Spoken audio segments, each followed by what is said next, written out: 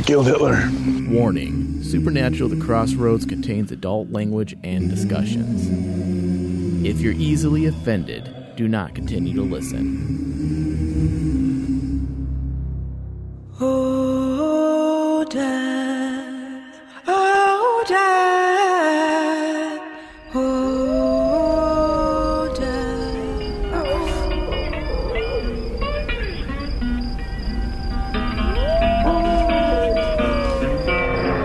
I went to the crossroads. Fell down on my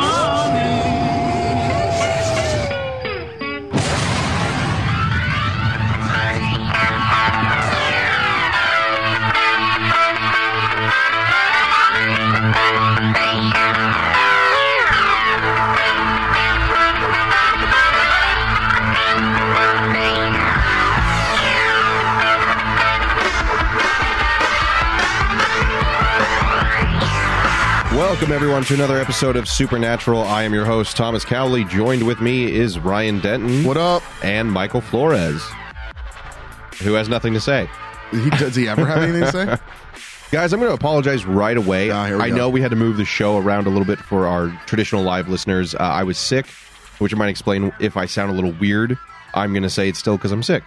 Yeah. Yeah. What'd you have, the HIV? Yeah, that was it. I had McLeod. I had McLeod. It's a serious condition. You got Cleo'd? Yeah, I did. Oh, God. I didn't know you turned that into a drop. Might be the greatest thing I've ever heard. McLeod. Oh, come on. You knew he was ready for that. McLeod. Amazing is what it is. So I want to apologize if I sound weird and congested. It's because I'm sick and I have bird flu. So, guys, today we're talking about episode McLeod. We're talking about McLeod in Season 12, Episode 13, Family Feud. And before, we'll get into it with the discussion, but I just want to say, I want us to go back, or I'd love if fans would, just because then I don't have to do it, but to go back throughout our Crossroads episodes and see the things that we predict or say, this is how they're going to do it, this is how it should be done, and then have a total tally so I can then submit a legal form. So you're expecting someone to go back through hours and hours and hours of us talking like dumbasses to figure out and to basically pump up your ego on how many things you got right. Well, if you're going to do it anyway. I'm not doing it. Not you. Shit, you guys wanted to do a 4-hour show, and I axed that. We had people that we were going to listen, though. Yeah, 2 people. So maybe in the summertime, I'll get someone to do it. Yeah, like I'll probably do it myself at this point. Okay, but if we're going to, ask people to listen to the show and then blow us afterwards by telling us how right we are, then it wouldn't be fair also all the times we were wrong as well. That is true. I mean, we do the things we get right, we nail on the head. We get it right. Hey, and the things we get wrong, we fuck up bad. Yeah, but they're good ideas. We should get points for that. It's no different than Bobby on DC on CW. Who and what show? Yeah, that other show that I'm on. McLeod. He has great ideas and McLeod. Yes, he has great ideas and he speculates, but then they're like 98% wrong. So, well, I mean, maybe that's why I'll do it. That way, I won't have the tally of the times we're wrong. I'll just have we were right this many times and we were never wrong. Why don't you keep track starting this season? It's easy. Let's start this season. I could do that. Yeah. It's not a bad idea. Because you have that little your own little John Winchester journal that you keep with you, writing notes. Maddie called us out and said we're more wrong than we are right. Hey, simmer down there, Maddie. You're wrong. You don't tell people that. Come on. You calm down there. No, but we had a little bit of a premonition again this week with Lucifer and Crowley's Lair and the whole bit with that. In the first couple minutes, I was surprised that that was the first thing we had. Although I will say I was happy about that we didn't have to wait 2 episodes to find out after that, not cliffhanger, but like really fucking intense end is stuck in the middle with you. Yeah. I was glad we didn't have to wait a couple weeks for that. But it's definitely kind of evident this season we have to change our expectations a little bit, I feel. It's almost like we have to wait, give them a couple episodes to see if they explain something. We do, Thomas? I know, right? Oh my God. You mean we got to be patient? Yeah, I know. It's tough for us. I know that. Because, and I'm going to backtrack a bit here on contradict myself from earlier in the season. Here we go. And we were, and I'm not saying they were in the right necessarily. There were some mistakes that they made, I think, early in the season ultimately. But also at the same time, Dab could be trying to change the pacing of the show, do something a little slightly different. And here we are, bitching for a couple weeks where we don't understand. I think it was somewhere between Lotus and the midseason. Yeah. Yeah. It's between I think the midseason break is where we started complaining a bit. But I mean, to be fair, Dab seems to be getting the story going a lot faster than Carver did when he took over. He's definitely getting his dab on. Jesus. What is that? Is that a joke? I like it. Thanks. It works. No, I agree. I think. Do you get what I'm saying? Yeah. I mean, think about let's trace back to Carver's run in his first installment in season 8, and even though ultimately I think season 8 ended on a very high note, I think it took him a lot longer to get to get rolling. Yeah, and Dab seems to be on track now, right? I would agree with that. I'd say at least a hell of a lot more on track than we thought at the midseason finale. And, right. and in hindsight, I kind of do think that 8 episodes really did hurt them more than we would have thought. Had that gone to 10 or even like half the season, 11, that probably would have helped a lot more. I think ultimately the decision, Lotus wasn't a powerful episode. It was arguably weak. Yeah, I'd still agree with that. And also the fact that they went to winter break a whole week early. And yeah, I mean, that sounds like we're being little Supernatural babies, but a whole week obviously means something. Well, not even as Supernatural fans. It does matter. A full week of that's a long time, a man. full week of story, a development was missing before we go to break. That does, if you look back at past seasons, a lot of times that 9th episode or 10th episode that we've gotten is very vital to maintaining the pacing of the season and helping the viewers look ahead at what's next, right? Right. Yeah. You need that. It's like cutting out 15 minutes of a movie and just, oh yeah, it's fine. You don't need to see it. Right. That's okay. Maybe that's occasionally right. Oh, but I had a girlfriend that I dated that was like that. Oh, it's okay. Wait, we're just going to miss the previews in the opening 5 minutes. I was like, yeah, we're never going to be together again. Those opening 5 minutes and previews are important in any relationship. You're no joke on that. You can judge someone by if they get to the movie like 10 to 15 minutes early, or you get to the movie like as the credits are like the previews are starting. Look, chick. We need to get there. We need to get there so I can see that Star Wars trailer I've seen 12 times. Presuming a girl would go with you. Chick. Wow. That's funny, Thomas. With that attitude? Well, hey, I last time I shaved, my girlfriend didn't say she would fuck me. So I don't blame her. I look horrifying. Right. Ooh, what's up? Throwing the big ones out. I look horrifying. Hey, according to some listeners, Ryan is the eye candy of the show. That is true. Yeah, like all, 3 of them? Yeah. Yeah, I think there's still more in my court. Shave that smelly beard, and I think she'd change your mind. Yeah. Oh, God. Yeah, there's definitely more in Thomas's court. I mean, Thomas has a freaking nickname. McLeod. Oh, that was well timed. Oh, you bastard. Dude, it's probably one of my favorite things. That was good. No, that was good. Well, the reason being is because there's like on his computer, there's like at least a million Ryan drops. And now we finally have one of Thomas, which makes me happy because I feel like it's going to get overused and it's going to be great. Oh, well. I do think that only having 8 episodes did screw it up, but I do agree Lotus wasn't particularly a strong episode, but now it kind of like, unlike Carver's season 8, it does feel like it's more on track at this time than Carver's was. I mean, half of season 8 was just trying to fix the Benny and the dog incident with Sam. Benny and the dog. It sounds like it's a terrible knockoff show of Turner and Hooch. We talked about it last episode where we kind of have a defined way we're going now with last episode. So it feels more under control, I guess is the right. Perfect. Yeah. It seems more under control and it's got a clear direction now, which we were still like when that mid-season finale, we were all, so I said it, I was like, dude, where the fuck are we going with this? Because it really wasn't defined. And I think after last episode, we have a defined area we're going towards. And yeah, there's multiple questions, but I think this one kind of is like, okay, this is what we got in store. Yeah. So yeah, and it helps. And it helps a lot. That's actually what I said. I think after the mid-season finale, I specifically said, like, I don't need to agree with the direction of the show. The show is not made just for me.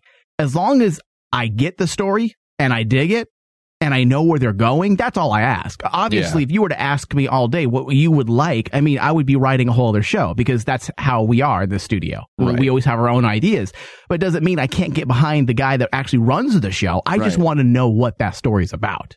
Right, which traditionally with the mid-season finale, we do. Yeah. We have an idea. Yeah. So, also, guys, if you are members of the Rain Man Digital Premium video cast, make sure to check out our episode on the cult. This actually came out before Stuck in the Middle with You and the reveal of the cult's return. So it's all about lore, and it's about how they could even bring the cult back, you know, because we're more like prophets on the show. You know what? I was a little bummed that, well, hold on. I was a little bummed that when we did the recording, a week later, they came out, they brought the cult back. I know. At first, I was bummed. I was like, man, we should have waited. It's going to throw off our discussion. But then I was like, you know what? That we're on top of it. You know what? I'm okay with it because after re-listening to it as I was editing the show for video, I quickly realized that there was a lot of discussion in the cult that we were spot on about, that you actually called out about the British Men of Letters and about what they can do with it and how they could bring it back. We had people tweeting us after they watched the video cast and said,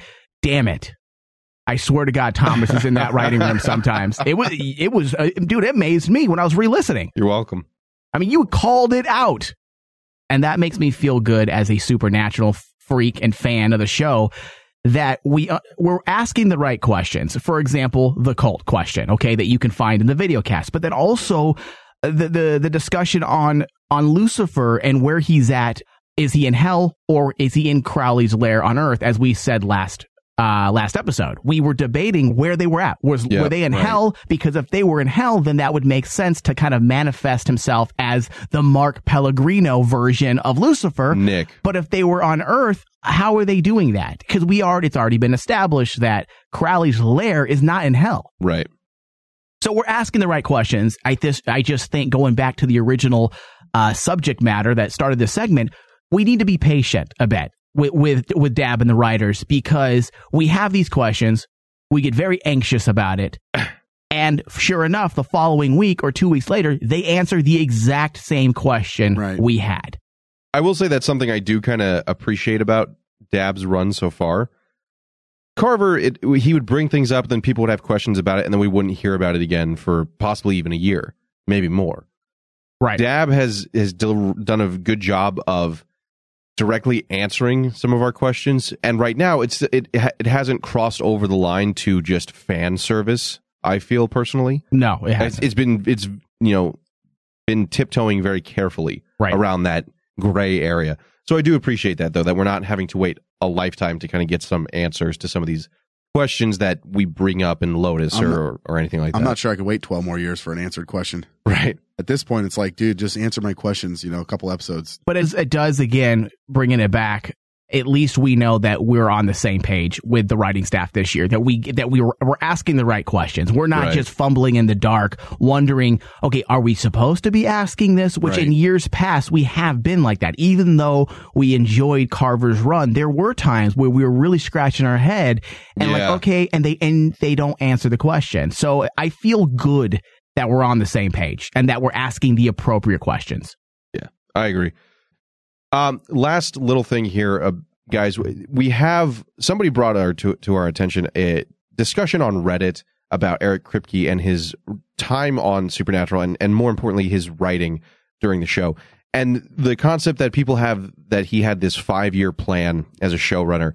And this person went into detail breaking it down about the myths and citing some sources as to whether or not that's true. And we kind of want to discuss that a little bit in detail because we agree with some elements of it, but we also kind of disagree in another respect.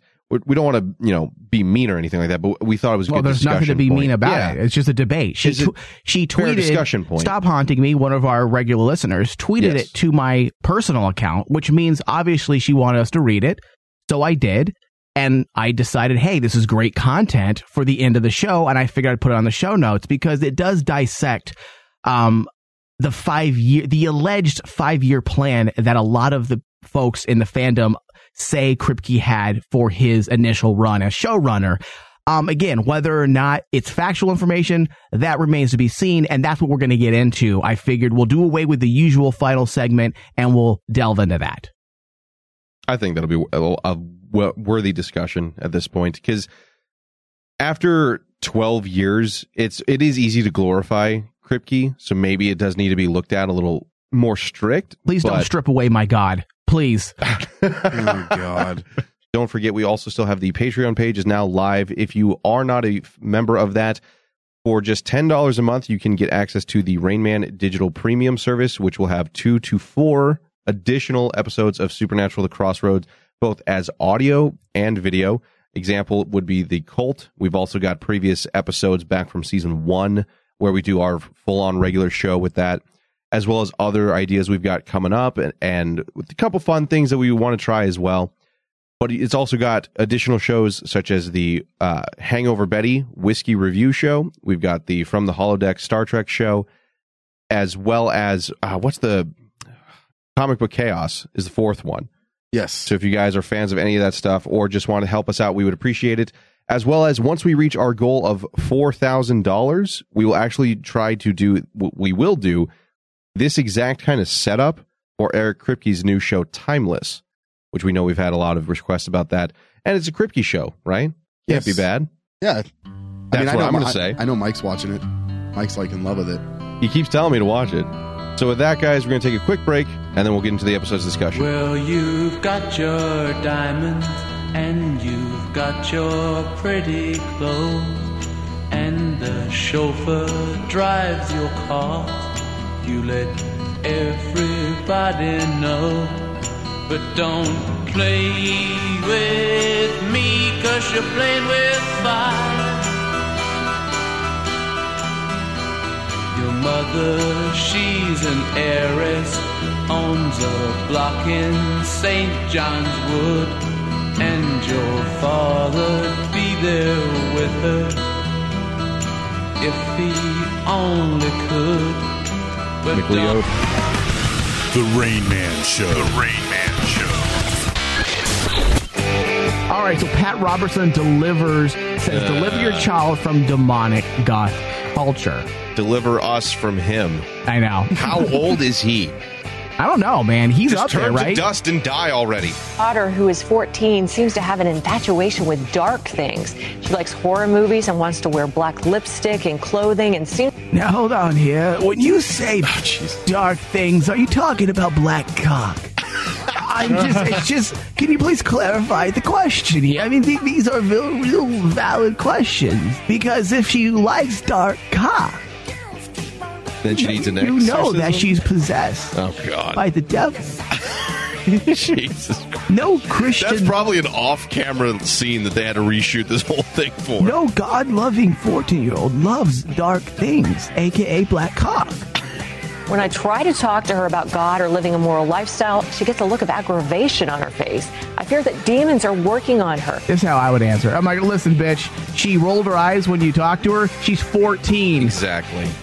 And she's hormonal. Give her a break. 14. Hormones and puberty or the devil?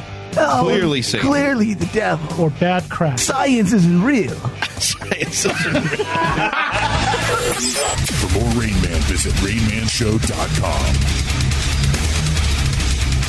Have you ever wanted something so bad that you do just about anything for it?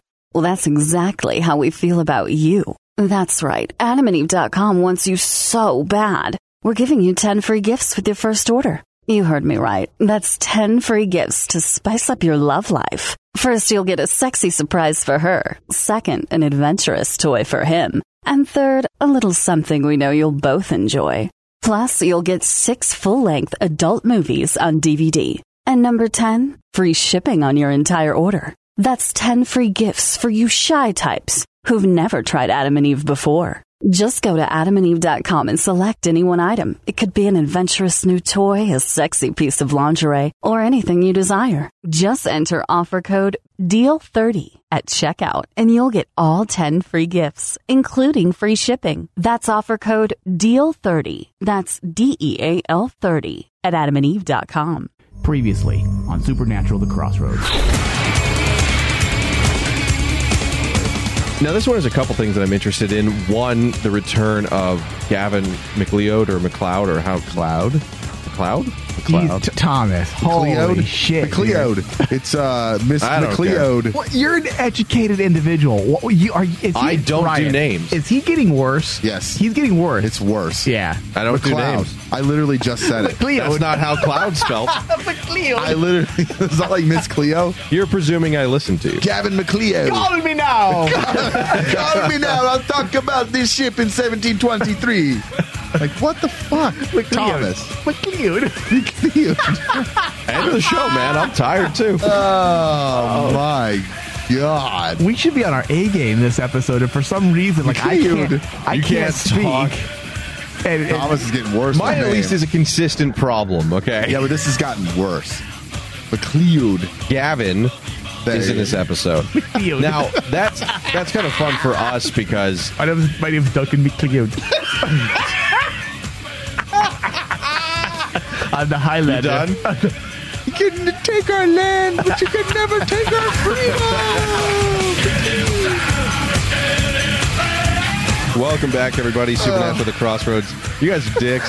Although I will admit, I definitely took my ball home at that point. I was like, fuck this. Are you done? Are you done yet? I was pouty. Are you done yet? Because I can't do names. You were to so save my angry. life, apparently. McLeod. Yeah, I kind of want you to read the names. That'll be like if I was ever in a Saw situation, it would be pronounce these names accurately, and I'd be like, just kill me, dude. I'm screwed. McLeod. Oh, man, that's good. All right, guys. So now we're talking about episode 13, Family Feud. Ryan, synopsis, please. Yes. When bodies begin dropping after visiting a museum, Sam and Dean connect a ghost to the sunken merchant ship that Gavin McLeod was to be aboard to seek Rowena's help in finding them. Crowley prepares to exact his revenge on an imprisoned Lucifer, while Kelly Klein reappears and finds refuge with a powerful demon. God, it's so good. And the director and writer on this one? The director and writer, directed by P.J. Pesky, and our favorites, Brad Buckner and Eugenie Ross Lemming. Now, Pesky, I hope that's right. I'm going off of you on that one. I'm thinking it's Pesky. He's directed King of the Damned in season 9. We like that one, didn't we? Which one was that one? It's near the end of the season. I don't quite remember, though. Do you guys remember that one off the top of your head? I'm trying to off the top of my head. Someone look that up if you can. In season 10, he had Book of the Damned, and then this season, season 12, Family Feud. Now, prior to directing for Supernatural, he apparently has directed direct-to-DVD films from Dusk Till Dawn 3, Oh my God. The Hangman's Daughter. They made a 3 of that? You Apparently. said that before when we talked about it. And Did yes, and it was actually, I'm going to say the exact same thing I said. It was actually really good. Did I say that? Yeah. I'm pretty predictable then. Lost Boys, The Tribe, and Smokin' Aces 2, Assassin's Ball, before moving on to TV directing, Assassin's Ball. where he's been working for the last 7 years. You're such a child. Assassin's I swear Balls. to God. Where they assassinate your balls. Oh, God. Ew. And Brad Buckner and Eugenie Ross Lemming, we've known them for quite some time now. They were with season 1, but really showed up again in season 7 through today. And since then, they're averaging about 3 to 4 episodes consistently every year. Yeah. So they're a permanent. I would say they're a permanent fixture on Which one at this staff. point, yeah. Which one of 3 we like? Season 11, they had a really good run. They actually, they did. Bad Seed, the mid-season finale, Oh Brother, Where Art Thou? I was averaging, okay? You're doing your math? Yeah. Oh, Jesus. Now, in this episode, very first thing out the gate, we have the explanation of Lucifer returning to the Nick vessel. Now, this also kind of cleared up a lot of stuff that we had questions about with the mid-season finale Lotus, with the magical Egg McMuffin from the British Men of Letters, which the Harry Potter egg. The Harry Potter egg. Whether or not that sent him to hell, what part, if it did, or was just an expel him from the vessel. And it turns out that it actually just expels him. Then Rowena's spell was intended to send him back to the cage. And of course, Crowley was where we talked about him having petty revenge. Right. Has petty revenge and fucks up the spell so that he can keep him contained within the old vessel that they found, him and his demons found, and spruced up, new and improved RoboCop edition. They healed it up. I forget what they said. They said that they fixed it, but they've also made it so that it'll be an adequate vessel so that it shouldn't burn out. is what I believe. I mean, correct me if I'm wrong, but that was how he described that. That's kind of what I gathered as well. Not just that, though. We find out that Crowley's been on this vendetta for quite some time. And this, I'm not sure whether or not this was post his, imprisonment as a dog kind of thing in season 11. So this was directly, I want to do this because I'm vengeful against him. Or if it was more of a, this isn't in case Lucifer ever gets out. Right. Way, way back in like season 6. I'm not quite sure. But my money says it was after the imprisonment because it has to be, dude. Like he's petty like that. Yeah, he's petty, and he wouldn't have went through all that trouble to throw him in a cage and call him dog if it wasn't for the fact that he had done it to him. So I think I'm hoping there's more to it than that. I think Crowley is now. If this was 5 years ago, Crowley, maybe even 3 years ago, Crowley, then I'd be okay with just an evil vendetta. But I've got to believe that there's a bigger reason or plan. Much more than just revenge at this point, because he's got his power back that he doesn't nearly really want. Yes, he was humiliated by having to lick the floor, but there's got to be a bigger end game for Crowley, and I think that's going to be revealed by the end of the year. It can't just be about simply wanting to cage up Lucifer and use him as a puppet. I'd like to believe he has more at play. I mean, in season 9 with Cain, we know he had planned the whole thing out for Dean to take over the mark and that whole chess player comparison that we've always made with him. I definitely got the vibe, though, from how this one was written, that it was more of that kind of petty revenge. And that did feel a little off for him. If it does end up being petty revenge, then as long as they use it to kind of catapult him into a different area for a story, if they use it to, expand him as an individual, like it seems like they're doing, keeping him connected with Rowena, then I'll be okay with that as well. As long as you're using this as maybe a bridge to a much larger, maybe different story for Crowley. Right. That's what I was thinking is like, say he uses, yes, his beginning thought is to petty revenge, but what if it reveals itself that he could use it for something else? And I think I would be okay with. I don't mind it being petty revenge, but it needs to evolve into something more. Yeah, I don't think he's going to have Lucifer caged up much longer. I mean, let's be honest, Crowley is great and cool and everything, but you can't diminish Lucifer in a way that just a marginal demon is going to be able to keep him contained. Because, again, Crowley is cool and everything, and we love him. He's awesome, but he is just a crossroads demon that was, as we saw last week, given power by Ramiel. Which that right there, I think, is more relevant now, because that shows he was given the permission by one of the princes of hell to kind of re-emphasize that he is just, even if he's king of the crossroads, he is just a crossroads demon. Yeah, so this is he's in way over his head. This is gonna end up biting him in the ass, I'm sure. Oh, you think he's over his head? Absolutely. Oh yeah.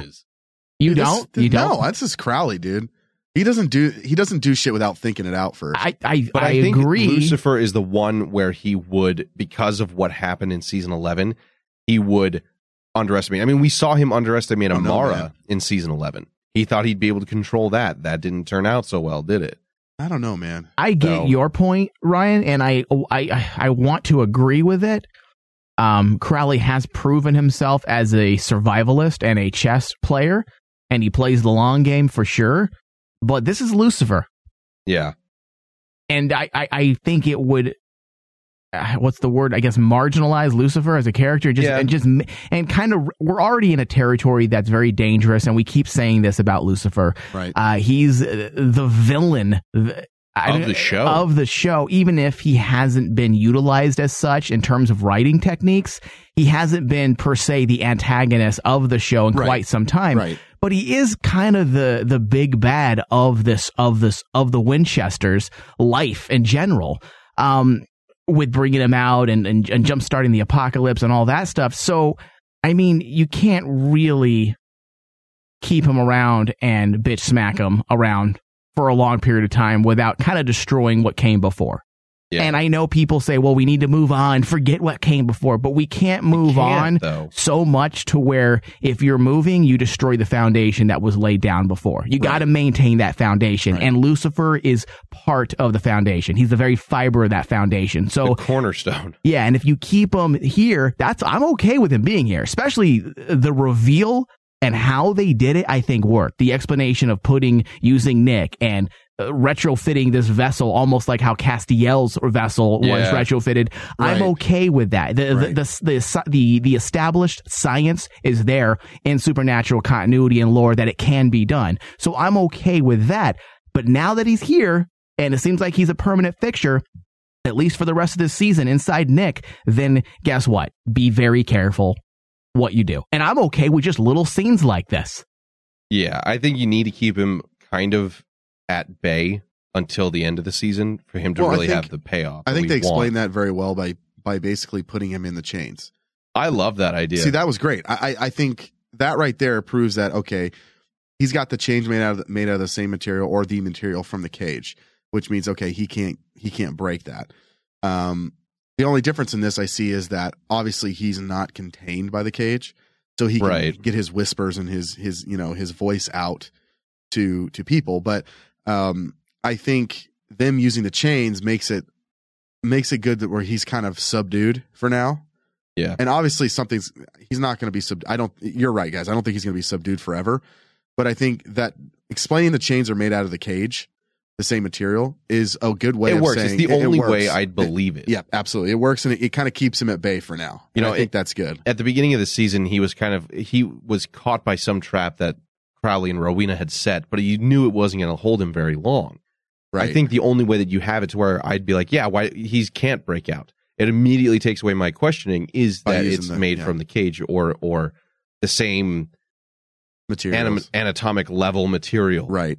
I would love to get some more explanation on that. I just love the lore behind that. Like, super cool. Yeah. Let's delve. I know I'm satisfied with it and I could swallow that. It's easy to digest. I do feel like it's a bit of a writing gimmick a bit. Like, hey, we're going to hold so that we can keep you in the real world. We're going to have the materials that we used for the cage. We're going to use that to chain you up. It works and I'm okay with it, but I wouldn't mind delving into it a bit more and finding out what knowledge Crowley had to do that, because he said he had his own people looking at it. Yeah. Last we checked, he didn't have a whole lot of people working for him, and the ones that were all dumb.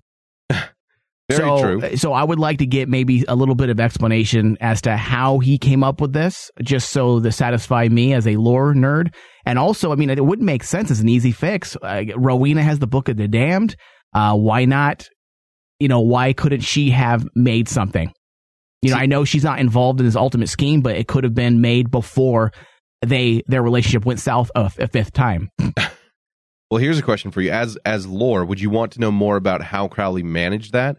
Or would you want some kind of biblical explanation for what the cage is made of? The latter. The latter for sure. Yeah. Like we talked about before with the cult episode, the lore behind how it was made, when it was made, what kind of blood magic went into it.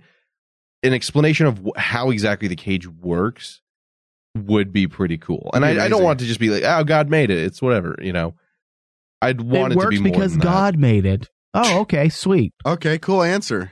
Thanks. These chains were made for his sex maneuvers. Oh. Yeah. He's got a his old sex dungeon. He's got a sex swing in there too. Oh. That's why he was traumatized by spending all that time in there. No, that's what he's wait a second, but Lucifer's his son. That's odd. That's what he's been doing to Adam. He had to spend an eternity. Oh God. Adam's been getting it in the sex swing. Jesus Christ.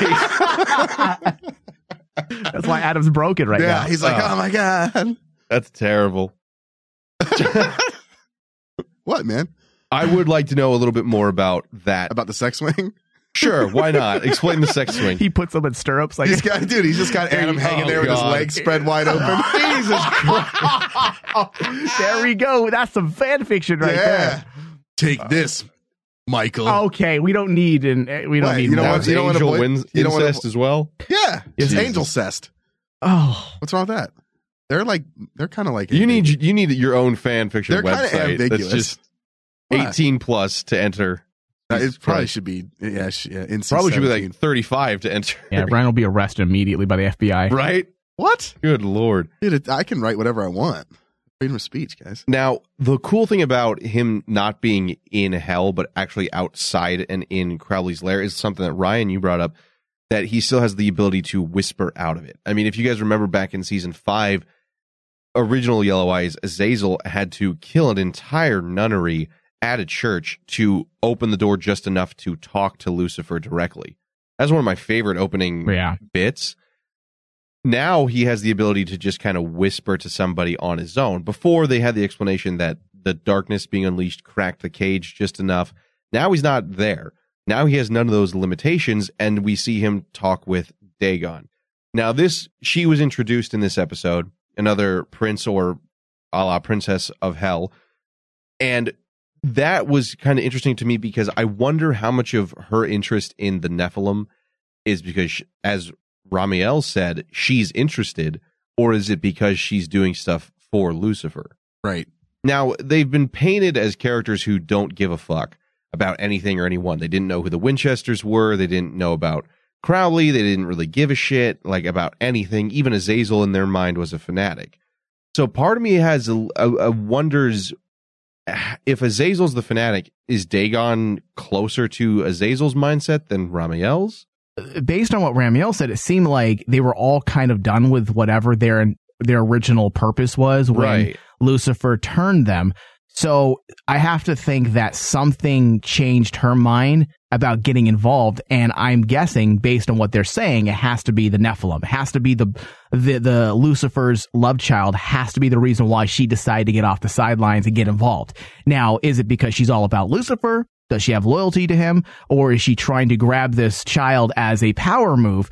But if that's the case as well, it brings up another question. Why would she care about some power move when she's been on the sidelines for the past millennia?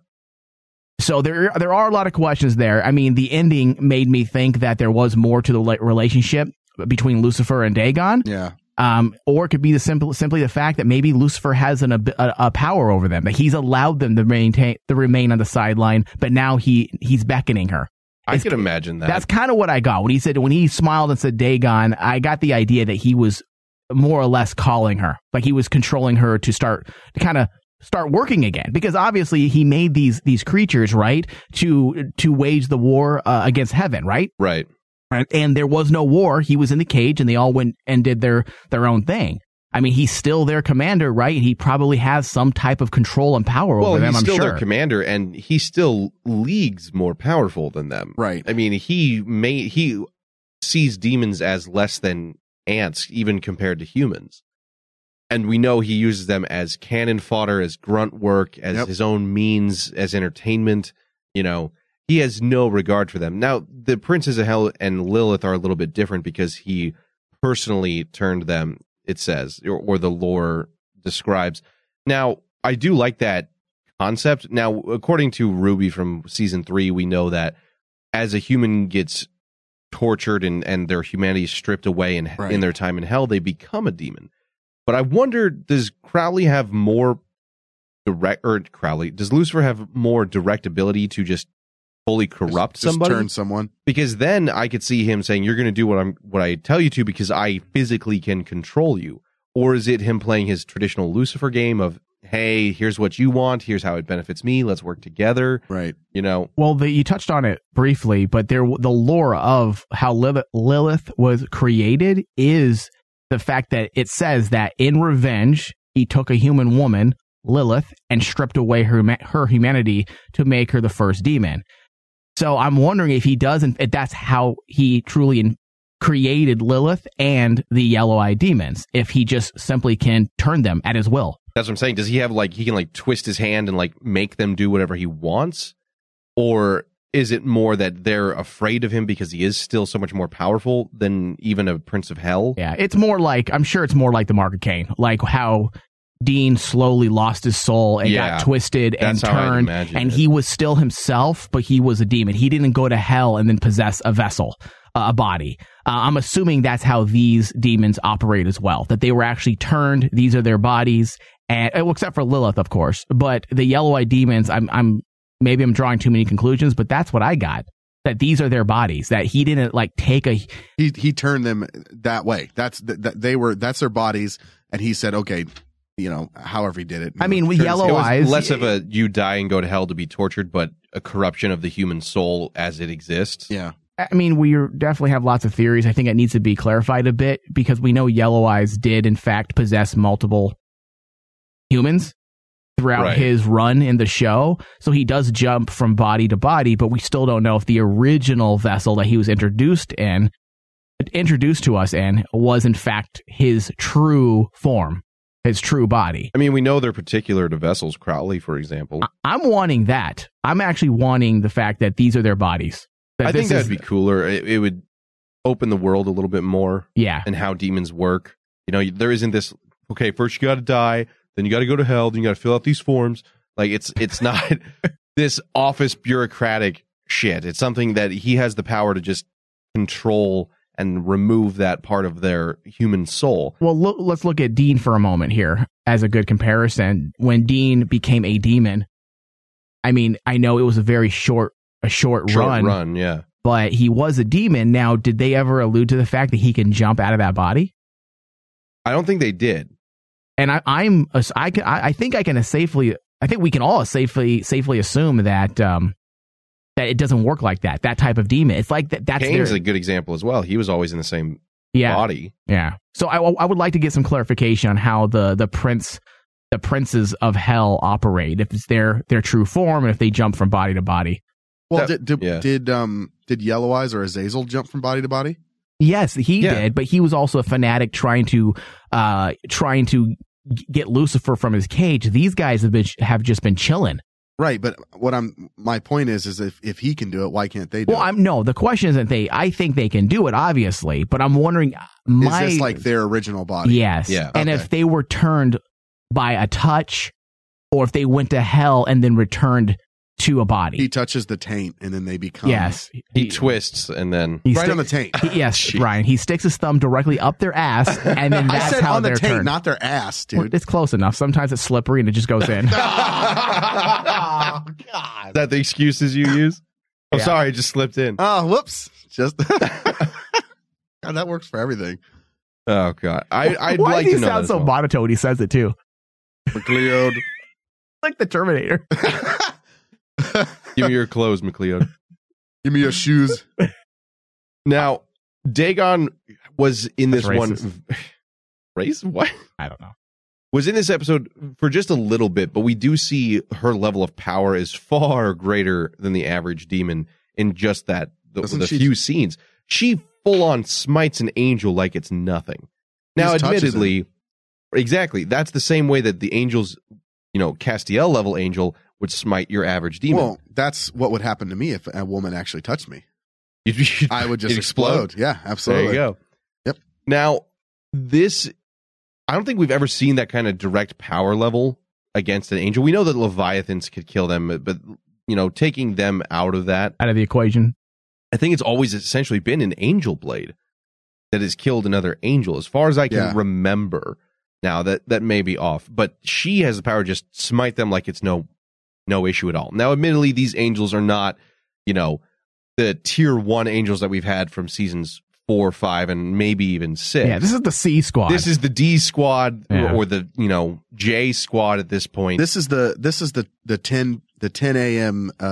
stripper squad. Oh, right. Like this is not the Saturday night 7 o'clock. These are the ones that locked up heaven and said, "No, we're going to just hang out in here. Everything else can die." This is the Wednesday strip club team. The Wednesday at 7 p.m. Yikes. Ugh. Oh God. This is the midday buffet crowd. This is where you get brunch. This is the brunch crowd. Yikes. So we know they're not as powerful, but I still think it's impressive that she just smites them like it's no issue whatsoever. It definitely sets the tone that this is a character not to fuck with, and we already saw that with Ramiel. Yeah. But hey, to drive home the point, I thought that was a good way to do it. I think it works between the two of them because now we have that the Blade of the Kurds doesn't do anything. The Angel Blade, I got it right this time. You got it right this time. The Angel Nice. Blade doesn't do anything against them. The only way we've seen them die right now is Michael's spear. Demons are nothing to them. Crowley, angels are nothing to them. So they're clearly far more powerful than we've seen pretty much any other demon since season since season 2, 3 maybe with Lilith. Right. So I did like that bit, but I do wonder why what her goal is. Now we know that Kelly's kind of in a position to not really ask questions. She's, counting how much change she has for a glass of orange juice to get food. She's on the run, presumably. If she's gone into the wind, she's on cash, no cell phone, From riches to rags. Right? And she's... From boning POTUS to... I don't know. to hitchhiking. To blowing truckers. From POTUS to hobo. I don't know. It sounds like the next Disney movie. It does. That's a terrible theme for a Disney movie. Oh, man. You start out as a princess and then end up a truck stop whore. That's the message we're going to send. It's 5 to see it, 10 to touch it, 15 to blow it. Anyway, so she's clearly in a desperate situation. I mean, she's got people trying to kill her in a back alley, and Dagon offers her a semblance of salvation. And we know that she's a religious person. That's the only reason she's kept the baby beforehand. That's the reason she was part of the president's cabinet or inner sanctum, essentially, at that time. He is a very religious presidential figure, therefore she is as well. They prayed as a group. Right. So part of her still wants to believe that, even that I incinerated a Bible, but maybe these guys are wrong. And it's not going to be this terrible thing. And Dagon directly plays on that. And I did like that aspect because it reminds me directly of Lucifer. Yeah, it's something Lucifer would say for sure. It's, it's not that bad. He is an angel. And that kind of misrepresentation of the information, and that she is somebody who, due to her faith before and what she's structured her life on, would subscribe to, I'm in a desperate situation. Maybe there's alternatives to this. Yeah, and talk about this is kind of like a losing your faith moment. Exactly. You brought up all those great points about her being religious. They're a very conservative bunch. They were praying. They believe in God. And to find out that Lucifer is real, he's an angel, not pitchforks and horns. Right. And now we have angels chasing her down to kill her, and a demon is willing to rescue her. Her mind is probably spinning out of control. Her world's upside down at this point. And this is something that we saw with Dean in season 4, where he's like, I thought angels were supposed to help people. Yeah. There is that prescribed harp and feathers in the whole, they're a fucking friendly bunch. That's just not true. So I got to, okay, so in the chat room, AV Demon says, from POTUS to HOTUS. and then VW said she got down on her knees for God. And then Lucifer. Yes. Oh, God. Those are so good. Oh, they're so accurate. Good. Oh, I think POTUS to HOTUS is a good one. That's a good one. From POTUS to HOTUS. That's like, it's perfect. That's Kelly Klein. No, but like you were saying, Mike. We should tweet that to her. I will. Hold on. What's her? No, don't. What's it? What? Don't do that. I'll say your character, not her. No, don't do that to her.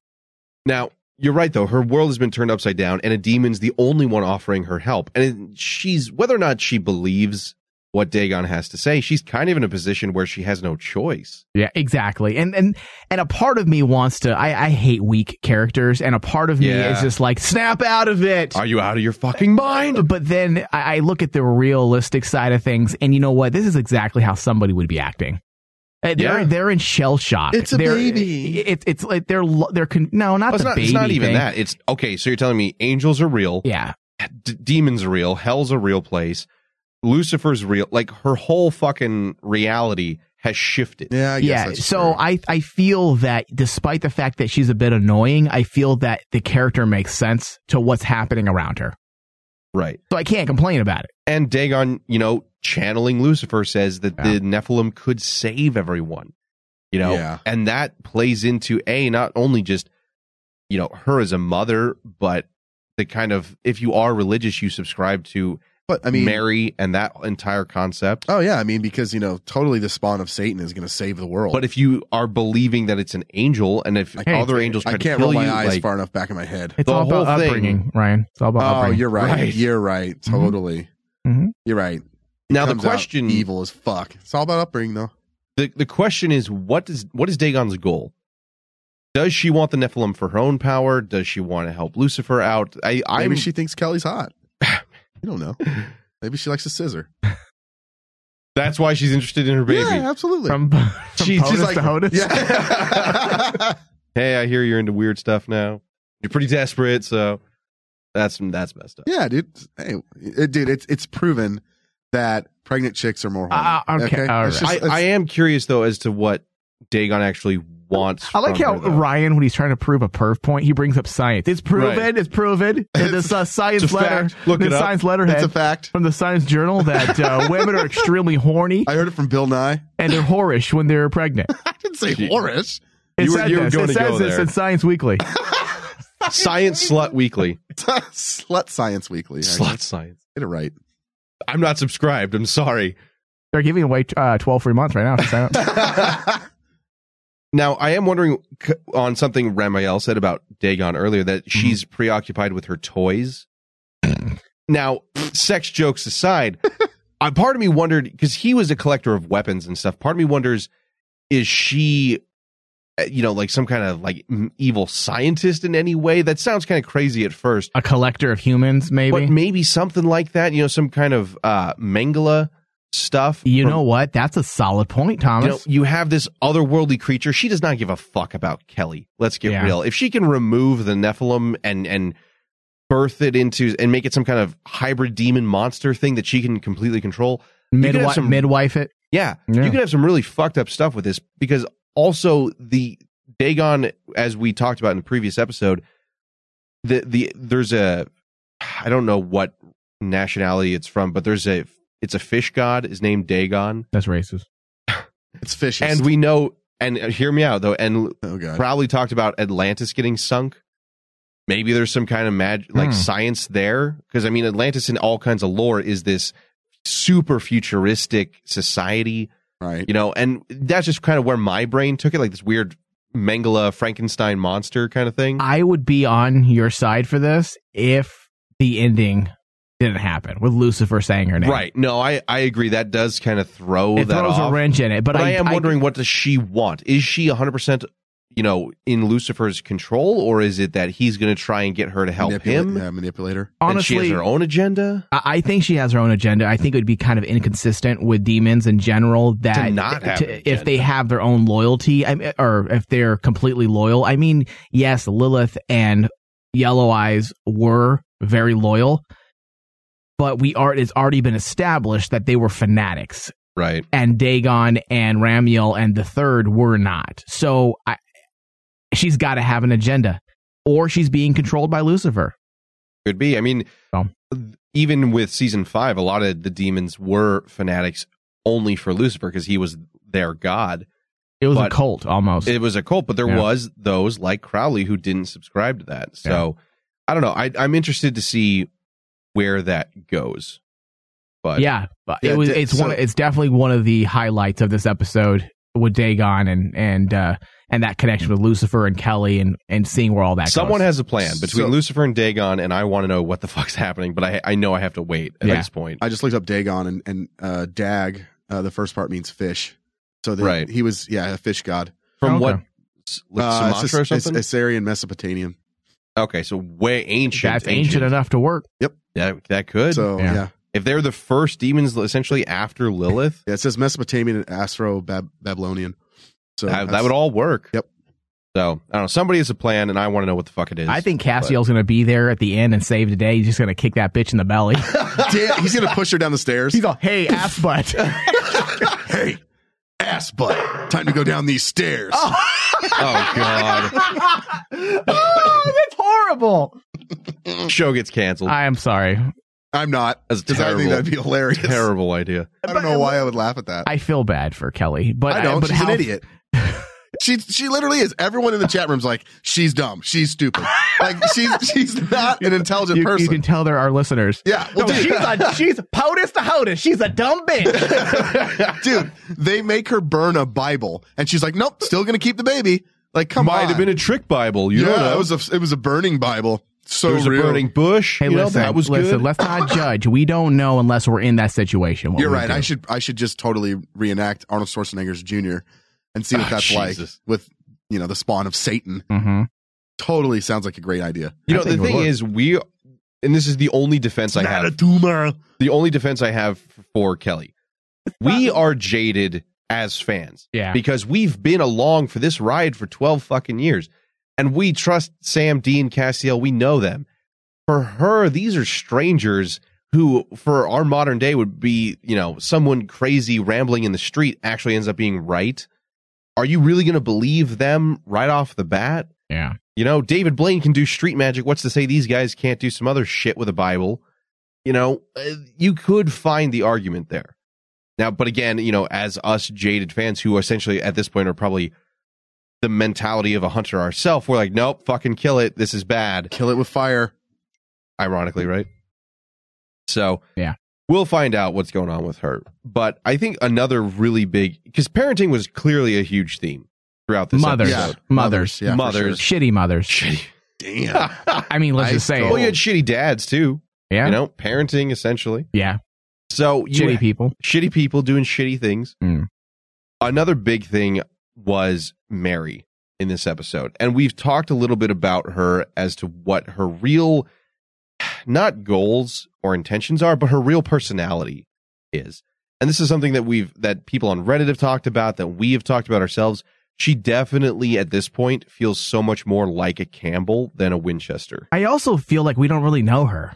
We don't know her at all, which obviously is being done on purpose, right? But I don't feel like she's a real character yet, and not due to bad writing. I feel like they're keeping her a mystery. They're keeping her emotions in check. They're keeping everything about who she really is away from the audience. They have not scraped past that first layer yet. They did it briefly at the beginning of the season to kind of show us who she is, what she's all about. But other than that, we haven't gotten through to a second layer yet on Mary. And again, I think it's by design. They're keeping her kind of at a distance. They're guarding her really well. Yeah, and it could be just so that we can feel the same thing that the main protagonists are feeling, which, of course, is Sam and Dean. Maybe they want us to share the feeling of distance with Mary, which is good writing if that is, in fact, their intention to do that. But yeah, I don't feel like she's real. I feel like there's more to her, and we're not getting into it. It feels very much like Mr. Ketch insinuates. She's a good liar. Exactly. Yep. And she is a different person around the Winchesters. And like he said, you pretend to be, Mummy Dearest, and then he sees who she really is during her times working with the British Men of Letters. Right. And I think that, like you said, Mike, if it is written like that deliberately, it is working because there's a disconnect. Feel like we're seeing this, not actor, play Mary Winchester, but like Mary Winchester is putting on an act. Yeah. She's not clearly the mom that they put on a pedestal 12 years ago. No, and she's going through the motions. Yeah, she's not even really a mom in many respects. For her, what do you want her to do? Like make cookies for you? Come here, Dean. Time for breastfeeding. Jesus. Like, come on, man. No. Well, first of all, Sam was a baby, so she would probably still be doing that. Oh. But like she said in the beginning of the season, for her... Come here, Sam. You always like the left tit better. Try the right tit. It's more scrumptious. Oh. What your dad always says. Oh my God. That is backing up. Awesome. Getting out of this dark territory. tunnel. She says in the beginning of the season that just yesterday for her, she had a 5-year-old Dean and a newborn Sam. That's true. Right. She's only been a mom, quote, for like 4 or 5 years. Which you don't really learn to be a parent until 4 or 5 years. And you're still essentially who you are. And then you are kind of acting around your kid when they're that young. Yeah. Like, no, don't touch that. I love Barney too. You fucking lie all the time. That's not lying. And you know what? I'm not saying that I dislike her by my comments, because I do like her. I do like what they're doing with her too. I'm just saying that I'm just making a comment, throwaway comment, that we don't quite know her, and I think that's intentional. It's not because I dislike her. I understand what she's going through psychologically. I get it. I mean, obviously these aren't her kids. They're still strangers to her. Yeah, and in a lot of ways, we were making the comparisons last week with the Campbells, right? Right. If you remember, why did Grandpa Campbell betray Sam and Dave? Do you remember why? He didn't know them. He didn't know them. She's in the exact same camp, exact same position that her father was in 4 years ago. Yeah. She does not know them. yes, it's different. Like when you have a kid, but not everybody is like that. Not everybody's romantic. You may love them because they're yours, but you don't fully grasp the idea of what loving a kid is if you haven't been a parent for 20 plus years. Well, especially for her, overnight it went from 5-year-old and newborn to two men in their 30s. In her mind, those are her kids. Yeah. And that's hard to come to terms with, that her kid that she was in love with, her kids that were 5 and 1 don't exist. So I like that they are putting her in that category of the same category that her father was in, the same position.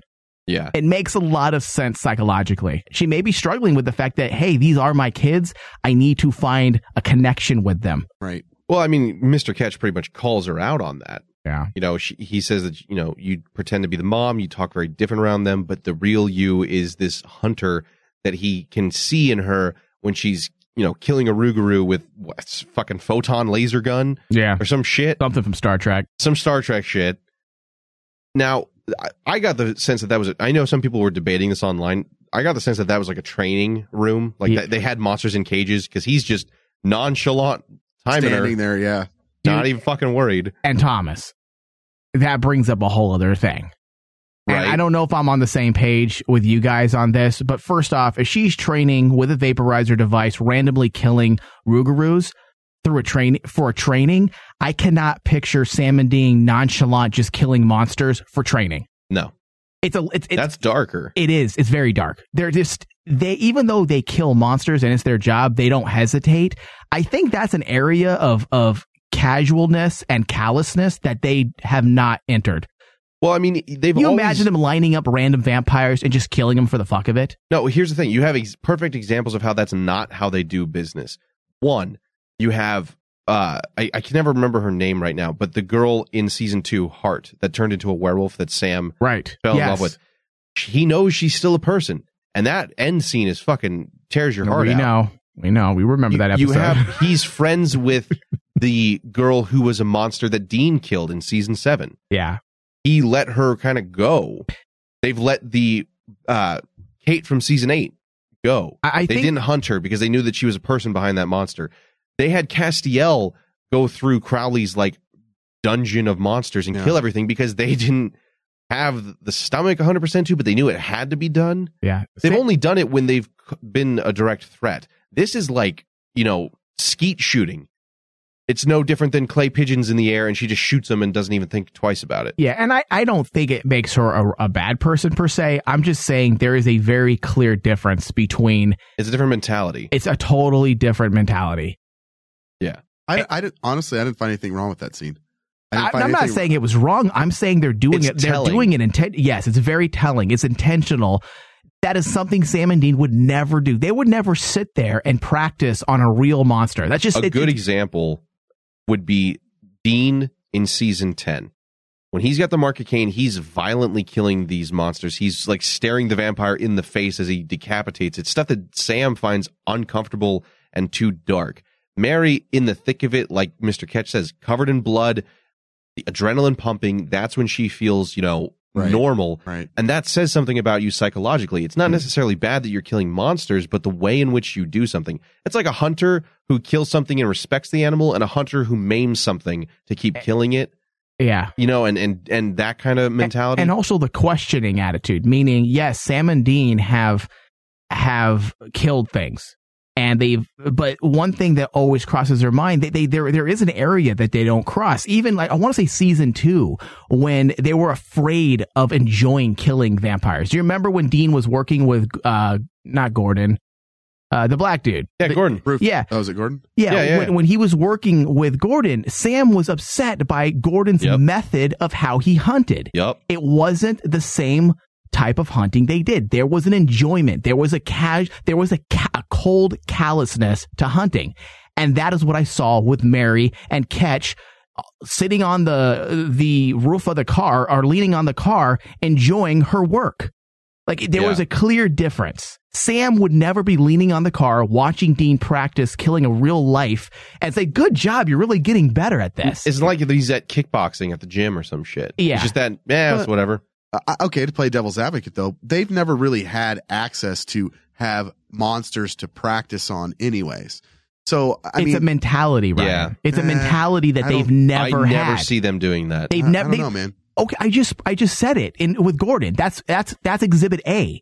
The fact that they did not like the way Gordon hunted, and it wasn't about because it was dangerous to them. It was about the enjoyment level. It was about crossing the line. I get that. Okay, I get your enjoyment level, the thing that you're talking about, but I didn't see enjoyment in Mary's eyes when she killed the River. There was a cold callousness. But I didn't see enjoyment there. It's a freedom. The enjoyment aspect, it was coming from Ketch. He's smiling. We already know that they're very cold. Well, Ketch is a psycho. Let's be honest. But that's the problem right and there. That's There's why Mary is working with him and likes what they're doing.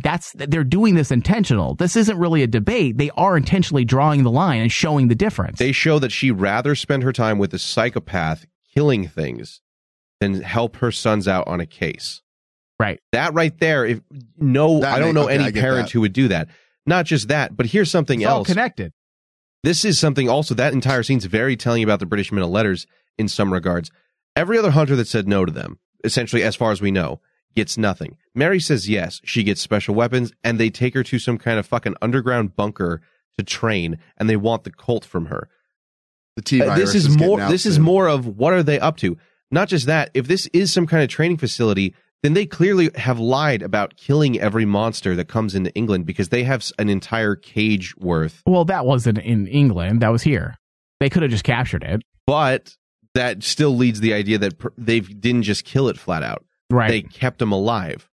There's probably tests being done. Yeah. There's probably all kinds of other shit. Let's just remember one more thing, okay, about the cold callousness of the Campbells. Do you remember an even more recent episode with Campbell himself, the experimentation on the alphas? Yeah. Do you remember how appalled Sam and Dean were? Yep. With the disgust of them experimenting and decapitating, torturing monsters? Yeah. This is and again, it kind of makes sense that Campbell was involved in that, and now Campbell's involved in what's going on with the Men of Letters. I like it. Yeah. But it's definitely being brought to our attention, for sure. Now, some people have put out the idea that is she perhaps soulless since she's come back? I don't think she is. Stacey K said, someone brought up, wouldn't Billy have noticed if she was soulless or not? Because Billy does reap souls. True. So she would have said something. Hey, Mary doesn't have a soul. So I don't think so. What if there's a non-soul masking ward on her? Oh, right. She has that only Reapers can't see. Yeah, that was put on by the Book of the Damned. Oh, okay. As Lucifer was expelled out. Let me roll my eyes a lot. And come up with some other arbitrary bullshit. Oh, God. You know what? I like the idea initially when it was tweeted to me. I'm like, oh, you know what? I did start thinking a bit when the idea was initially tweeted out. And I was like, you know what? I can kind of see that. But there's a difference, though. As I started thinking about her character, I went back and watched the episode, and I drew the other conclusion that we've been talking about, that there's just a callousness to it. It's very different. It's not soulless. Well, not just that. She's shown emotion. Yeah. She cared about the little kid in the Foundry episode 3. Yeah, the Asia Fox episode? Yeah. No. On both 3, episodes, actually. Ones. Yeah, she cared about how guilty she felt not telling Sam and Dean. Maybe she has half a soul. Maybe she's half. Just a half. Yeah.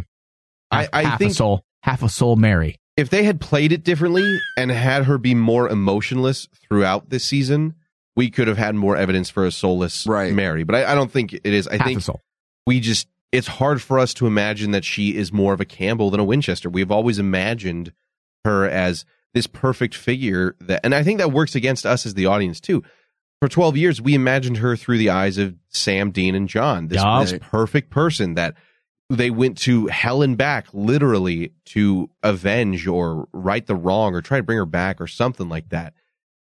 And she was just another person with her own flaws and her own issues. I mean, whether or not you want to admit it, some people know other people who have kids who shouldn't, or who have kids and they love them, but they're not happy that they have kids. I'm willing to say that John Winchester may be a shitty parent, but a better person. Yeah. Mary Winchester might have been a good mother, but a shitty person. Yeah. That's possible. Hell, that's very possible. At this rate, you could even maybe argue that John Winchester was a good dad in a shitty situation. Yeah. You know, I love that they're playing with these ideas.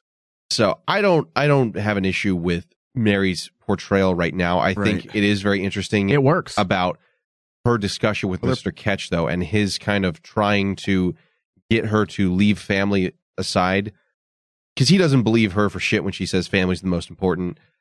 He's trying to get her to pull her pants off. See, a lot of people said he was flirting. I didn't really get that vibe. Oh, I did. Totally. I did. Yep. I mean, also look at the people saying that. We both have issues. Yeah, I clearly have issues. So to me, but I did get the first thing I thought. I was clapping. I was all right, Mr. Catch. Find a time for some dirty. I don't see him as British middle letter let's sex. get a drink because I want to sex you. I felt it as he's a sociopath. He has no emotions. He's trying to recruit another killer to the British men of letters, to me. Yeah. I don't feel that he had the alternative motive of, let's knock boots. It was more... Who says that? Apparently me. Someone who doesn't knock boots, apparently. Right. Well, my beard did just grow back. Wow. I mean, that term was not used since I've been in high school, and that was like 1998. God, you're dating yourself. That's right. R. Kelly. Why not? I felt like he was just more trying to recruit a good soldier there. And more for me, that was him shaking her faith and foundation in who she is as a person. Right. You don't try and get someone to have sex with you by saying your entire character that you base yourself on is a false identity and a lie. Hey, but you're also you're also not cool like Mr. Catch. Yeah, you'd also I'm not British, so I don't have the accent. And you don't have a Bentley. So I'm pretty sure you're not as cool as Mr. Catch could do whatever he wants. He can take a shit and ask her to go on a date. He could have pulled his dick out rock hard and she probably would have fell to her knees. Obviously not. What is your fan fiction look like? Jesus Christ. It's fucked up, dude. It's really fucked up. Adam's in a sex swing in hell. People are giving blowjobs in the street. You know what we do? A better idea. At the top of the show, Thomas said, can you guys go back and listen to all the times he was right? I think you should go back all the shows and cut all the things Ryan has said for fan fiction, and we'll put it into like a 3-hour broadcast of fan fiction. Who would listen to that? I don't know, but there'll be lots of people coming at least 20 or 30 times during the broadcast. Yeah, dude, everyone would need electrolytes because they just lose so many fluids. Fucking Gatorade up. I doubt it. Fluids from throwing up. What? Yeah. No. Not that bad. Nobody would listen. Yeah, they would. I'm going to ask in the chat room. Anyway. You're going to ask them in the chat room guys. like they're not listening right now. Shut up. I never got that he was flirting with her. I felt more like a cold, calculated, this will get her to leave her family, essentially, because she already did. I'm sorry, Tom. What are most people saying? Are people saying a lot of people online think that it was flirting? Right now? I feel like that was just, hey, this is a first phase into let's talk about you.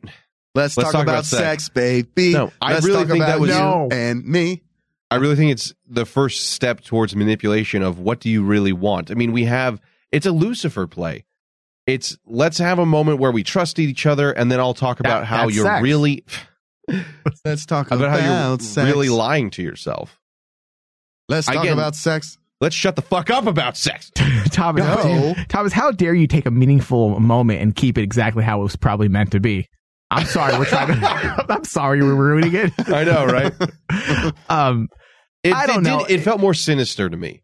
We'll find out. I think Mr. Catch is going to end up. I think he just wanted to do her. I do want to see Mary get some action. A bit. I know she just lost her husband, but it's been 9 months, right? It's been 9 months because there's 6 months. I would something like that. That would bring some nice, character development to her a bit. Make her look a little more lively, more human-ish, and also a callous as well. Yeah, it could work. Yeah, I think it would work a lot with her personality right now at this point. Yeah, whatever. But I think it was more generally manipulative because she takes what he says and then decides to finally tell Sam and Dean what she's been doing. Maybe she's more of a Davies girl. Maybe she's more into those beards, those thick Mediterranean beards. Maybe. I mean, John didn't have a beard though. He had 5 o'clock shadows. He had stubble for days. Stubble and beards are two different things. Yeah. All right. Sorry, Thomas. Go ahead. Directly after this conversation, the next time we see her, she finally decides to tell Sam and Dean the truth. So I think his conversation did get to her in that regard. And that's why I feel like it was more manipulative of what do you really want out of this, partnership with the British men of letters. Because he's trying to get her to be like their next soldier, and she's still on the fence between mother and her hunter lifestyle. Right. And I think this showed that she isn't soulless because she still did try to pick family, but much like a Campbell, she still has this, monsters aren't dirt mentality that the Campbells portrayed throughout season 6. So I don't know. I did like Sam and Dean's reactions, kind of like, I loved her bit where she's like, "Don't give me the face" with Dean. That quintessential, like, "you're full of shit" face, or he's, "I can't believe it." Yep. That worked. I liked that too, because it did kind of feel more like a mother-son moment, where your mom bitches at you for something that you've done that she's recognized since you were a kid. I did like that, but I think it worked for that whole scene, but I wonder whether or not they're going to accept that. Yeah. I mean, that definitely shakes up their relationship at this point. Well, let me just, read some comments in the chat room really fast, okay? Okay. Right. These listeners, they belong in here with us. Catch is I fucking everyone. It started with Cass. Kat says Mary was totally boning Wally. AV Demon says even Jody's getting some. VW says Wally was hitting it. Kat says and she got him killed. Oh. And then AV says, or was at least. Sam got his penis from Mary? What? What, Maddie? What? I don't even know what that's. Sam got his peen of death from Mary, obviously. Oh, okay. Whenever they have sex with somebody, that person dies. Oh, okay. I was confused. You're thinking some kind of death penis. Every time I think someone's going to be offended by what we say, I look in the chat room. And you're like, nope. No, we're okay. We got a lot of weirdos in the chat room with us that are here. I like this right here.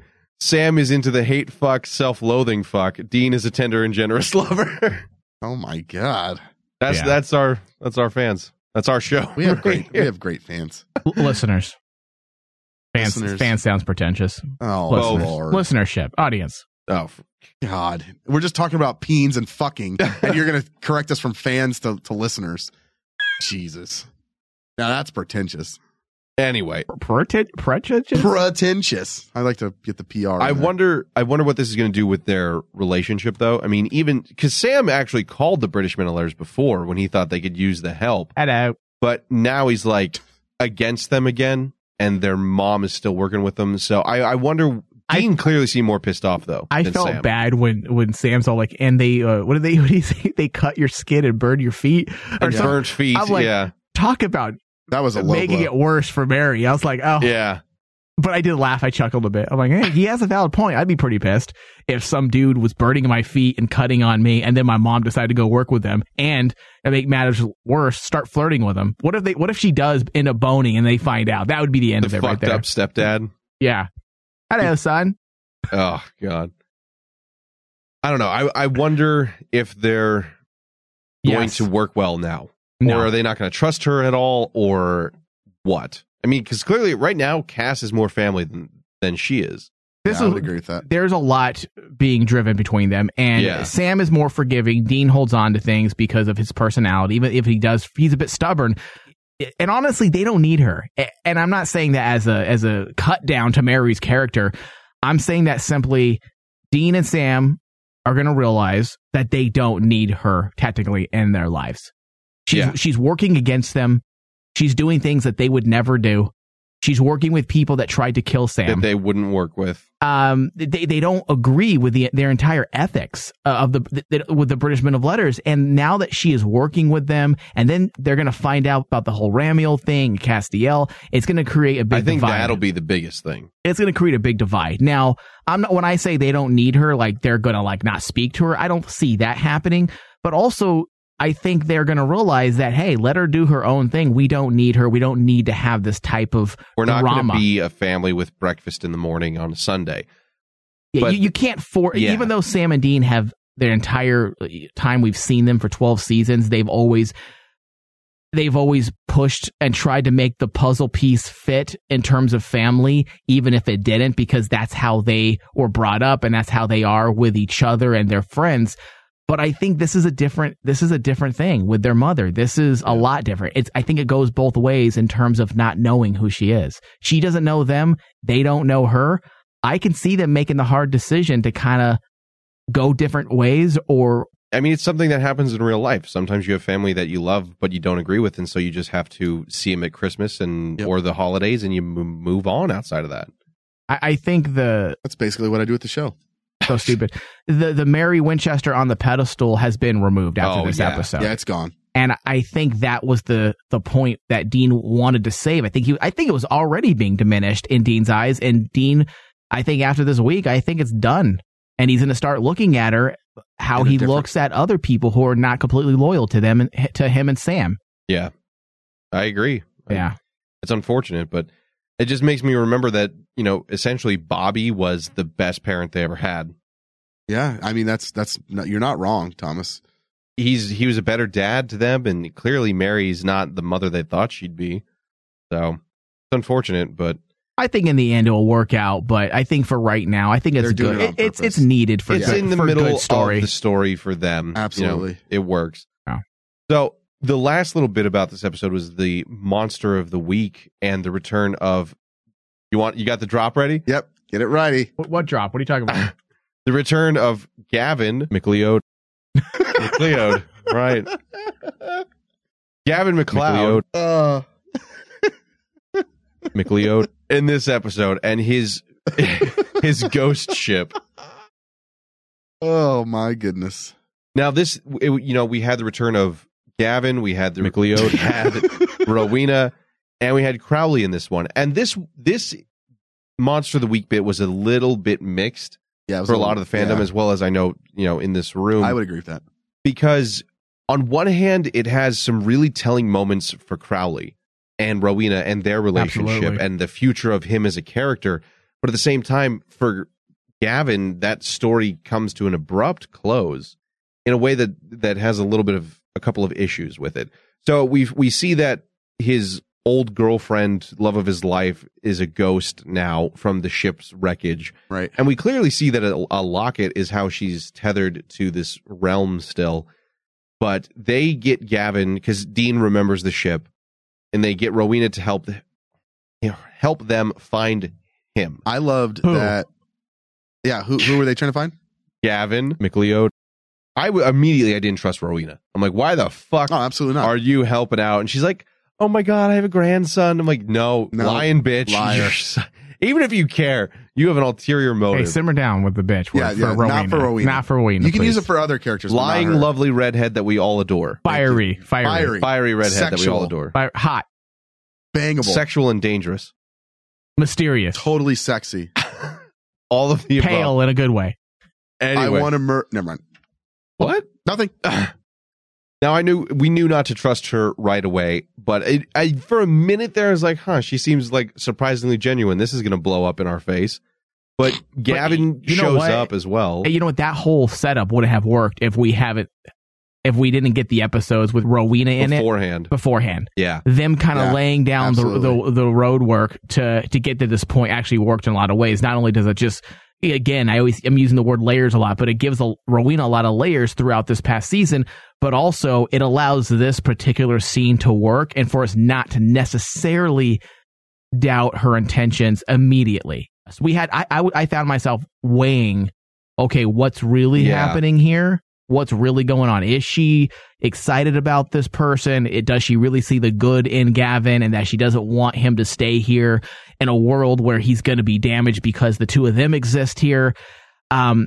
Or does she have another motive? So it worked. It did work because, like you said, her whole change of character or wanting to turn over a new leaf kind of thing this season, it does give you the false sense that maybe she does have an ulterior motive that's not just evil, but that didn't work out.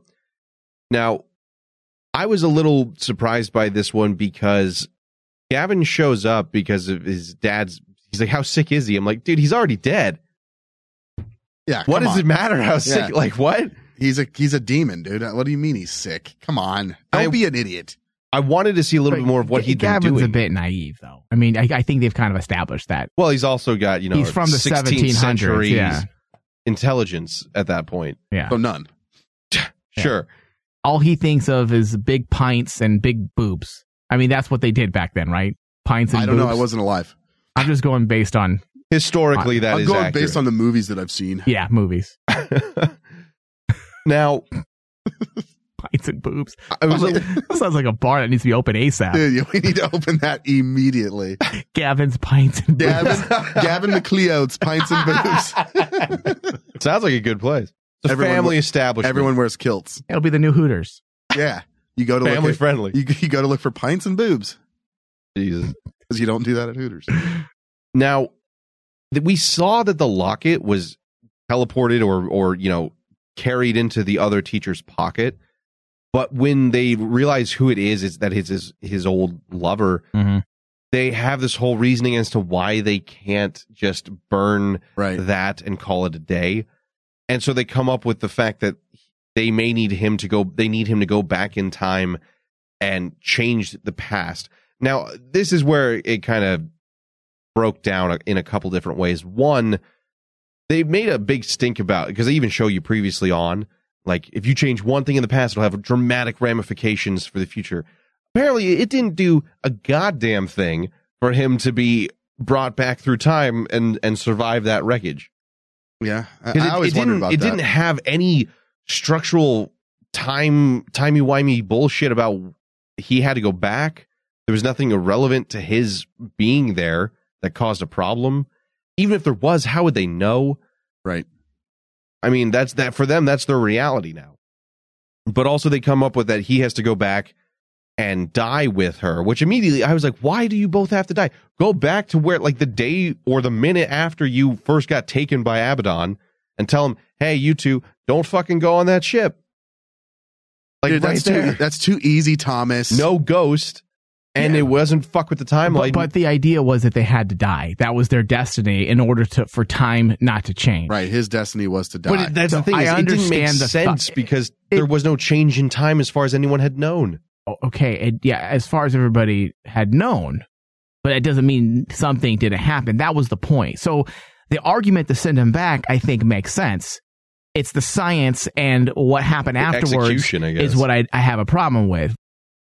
Different time travel definitions of time travel and the ramifications of time travel have been explained in various iterations of pop culture, and sometimes the people involved in the time travel, for whatever reason, does in fact retain the memory of the altered timeline and the new timeline. But that works in something like Back to the Future, where they're a part of the events and they're going back is what caused the very events that continue the timeline. Right. But they've already established in Supernatural that's not how exactly the continuity of time travel doesn't work that way. We saw that with Belshazzar. Is that Balthazar with the Titanic? With the Titanic. We already know that when time changes, they don't remember what's going on. Well, not just that. We saw back with Castiel taking Dean back in time. Some of the stuff that's happened already happened that way. Yeah. I strongly am against time travel being put in shows unless the entire show is designed for time travel. Yep. Because you get into areas like this, and that episode dealing with the Titanic and Balthazar was actually a pretty damn funny episode. It was a good episode, if I remember correctly. So it's a memorable episode, and you're just kind of pissing all over continuity and how time travel works in the world of Supernatural. And I think that was my biggest problem. I'm usually not a continuity baby. I get that sometimes things need to change in order for you to be able to tell original, unique stories from week to week for 12 years straight. But this is kind of a big thing. This is they retconned the way time travel works. Yeah, I mean, even the vessel just last season, they all had to die on that ship. And Dean, knowing what happens, asks Sam. But Sam doesn't say anything like, well, originally it was like this, but since you came back, this is what it says. Right. It was, no, the ship just blew up, or there was some big hole structure issue. That's right. They established just last year how the time travel element works. Which was on par with continuity that was already established. But I forgot about that episode, but you're right. But in this episode, Dean's looking on his phone. Oh, looks like all those people survived now. Yeah. How do you know if that never occurred? That was a bit... man, that was a blight on this episode. And I agree with you. Sadly, I agree with you. Time travel should never be just willingly-nilly introduced. Just thrown into an episode. The previous iterations in Supernatural, it was events that already happened. Samuel Colt in Frontierland and the Phoenix Ashes being sent, in a storage unit security box for 180 years. Right. I mean, also let's go farther back. to the very core of Supernatural, okay? Yeah. Castiel, when he sends Dean back, says that time can't be changed. Right there. It's destiny. Nothing can be done. That was the whole point of that episode. Yeah, and maybe you can look at it as this is destiny fixing itself. Gavin had to die, and maybe that does stay true to that element. But again, you needed to establish that there was a problem that occurred due to him being out of time. Him being displaced should have been an issue then. Yeah, but it still doesn't solve the issue of them remembering. They remember. That's how she became the ghost. I mean, that would have been one of the ramifications of him not going back. Now, the reason why they might have retconned this, as we were discussing before we went on air today, one big reason they probably chose not to retcon this, or to retcon the idea of time travel for Supernatural that's been established, is they probably want this to come back. At least not, I'm saying Gavin, I'm saying the little war that this started between Crowley and Rowena. Rowena enacting revenge against Crowley for making her kill her beloved son, her adoptive whatever son. And that's the only reason why I think they chose to retcon this, is to create a bigger story and go into that direction pertaining to Rowena and Crowley and how they're going to interact with each other for the rest of the season. I think that's the redeeming element. But they could also have done it to where Sam and Dean don't remember and explained that for some reason Crowley remembers because he's a demon. He goes against, time and space because he's a demon. He's from another dimension. It doesn't affect them the same way. Yeah, time is different in hell. We know that. Yeah. So what does he fucking care? Right. That would have been a nice little easy fix to keep continuity straight. Yeah. Was he remembers, because obviously that's why they did it. It's going to come back into play. Well, I mean, this clearly the actions are foreshadowing events to come between Rowena and Crowley. Maybe not just Rowena and Crowley, but Crowley and the Winchesters, because he is pissed at them when they propose the idea. Yeah, but you know what? Crowley, I think, can almost shrug it off and say the Winchesters are being the Winchesters. That's what they do. They're Boy Scouts. They're doing what they think is right. Possibly. Rowena was directly doing something to spite him, right? And she had malicious intent, whereas the Winchesters had more of a, they didn't have any ill intent. Yeah, it could be that, but at the same time, I think there might be more to it against the Winchesters, simply due to the fact that Lucifer's now whispering in his ear, they're going to kill you. It's in their nature. How long before this bites you in the ass? I could see that. This could be the thing where he's like, you know what, maybe Lucifer's got a point, which would play into Lucifer's characterization as a whole. The whisper in the back of your head that tells you should do the things you really want to do. I think that would work too, and set him off on a path, which we kind of need him. Like we said, he needs to shit or get off the pot, and this might be the thing where he goes, you know what, fuck you guys, fuck my mom, fuck everything, Not like you're thinking, Ryan. Oh, I was thinking something completely different. Yeah. So I was thinking that was a bit. I know you were. That was a bit of a blight on this episode, but I think with that, guys, probably move into our final thoughts here. Okay. On this episode, Ryan, what about you? I'll go. Yeah, I'll go first. Okay. We had talked about it before we went on air. Is the scenes with Mary and the scenes with Crowley and even Lucifer, I really dug. I thought they were well done. Mike mentioned it too off air, but the pacing was just so weird for this episode. It was kind of all over the place. And it was a little weird to me. I think the thing that killed it for me, and it wasn't killed it, like, it wasn't, oh my God, the worst thing I've ever seen. But I think the Gavin and all he's just, all of that right there kind of just threw the episode for me. I still did enjoy the episode. I'm actually enjoying what they're doing with Mary. It's kind of interesting, kind of a direction, but I think it makes sense. I mean, Mike, you mentioned it with us kind of not knowing, she kind of is a stranger to us. We only know, we only know really the legend of Mary. We don't know the real person. And we've only got that sounds like the spinoff. Yeah. The Legend of Mary. Legend of Mary. Supernatural. Mm. But I just, they're filling in gaps that we didn't know before, I think is the best way to describe it. Mr. Ketch is smooth. And I'm not like, I don't like him, but I do like him. You like him as an evil Bond villain. Yeah, like he totally is an evil Bond villain. Yeah. Absolutely. That's a great way to describe him. Kelly, I don't care. She should die soon. Let's see. Yeah, I mean, again, the episode wasn't like completely ruined or anything for me, but man, if I had to rate it, I mean, which I do, I don't know, a B minus, maybe a C plus. There was something about it. I think obviously all the Crowley shots and Rowena and Lucifer were the redeeming factor of the episode, but just the story overall, the monster of the week almost, but mixed in with other stuff, it just didn't work. I don't know. It just felt off. All right, Mike, what about you?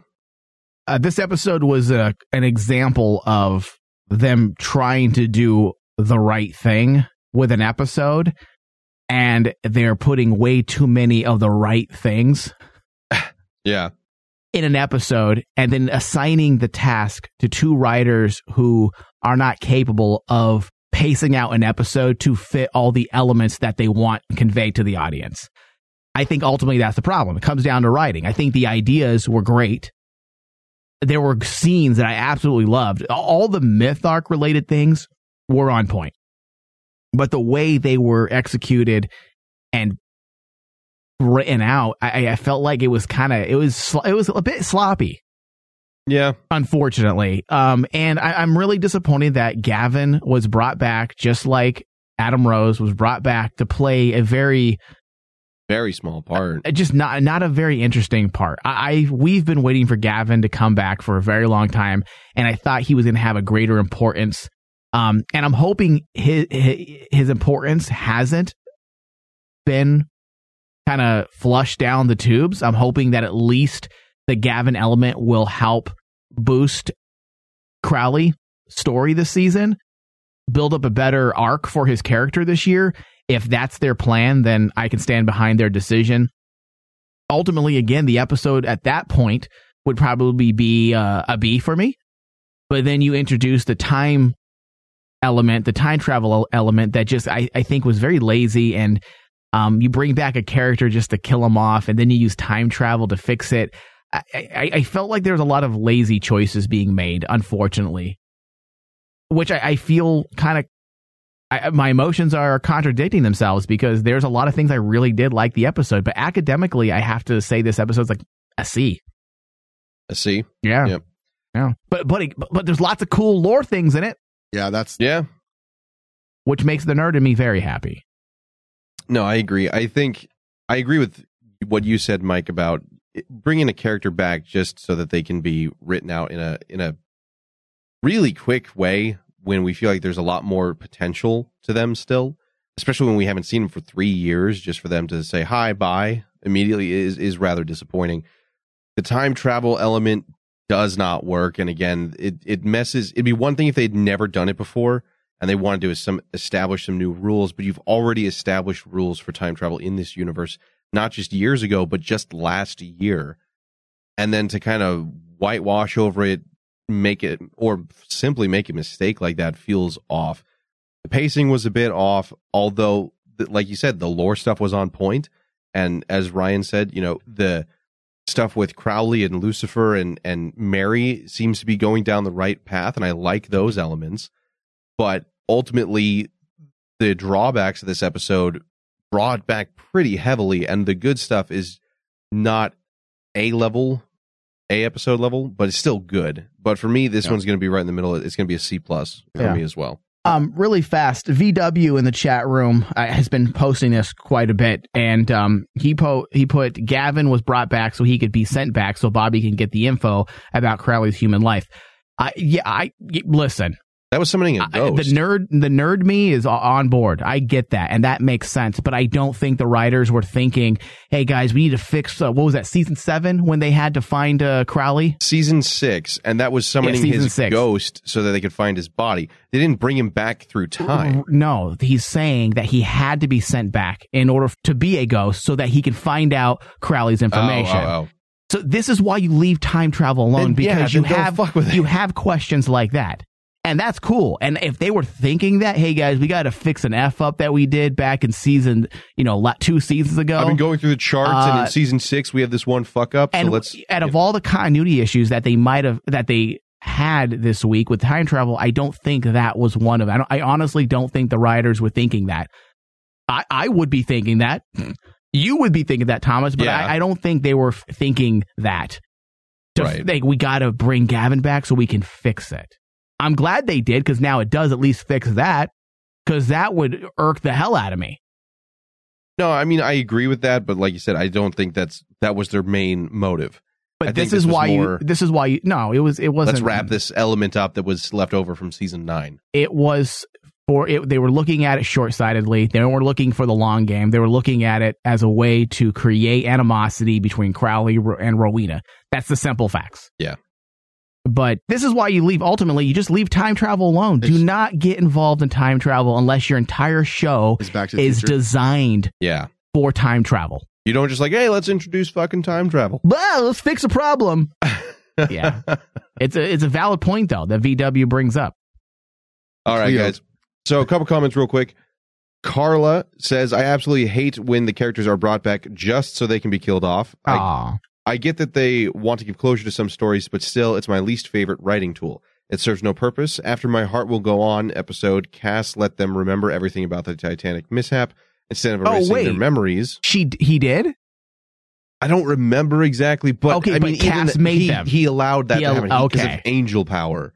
That's okay. I could have swore they didn't remember what was happening, because remember Dean was in a car and a different car. It wasn't the Impala. It was a big deal. He'd even notice.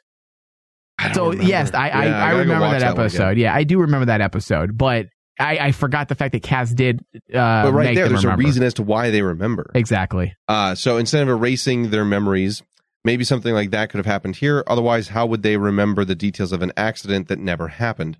Yeah. Honestly, I don't believe in any way the writers think that we won't remember these things. I think they don't remember things because they aren't fans like we are. They haven't watched the episodes 50 times each and have every detail memorized down to the letter. God, dude, right? That's so funny. Fuck. What do you think? It's still I don't know. funny What as do you shit. think? Yeah. Have you watched any of the episodes? No. What do you think, though? What do you think of your character and how Dean in season 1? I don't know. What do you think? Yeah. What if the writers were just like that, too? So awful. They forget the tiny things that the fans don't, which creates a lot of little plot holes and that the fans complain about.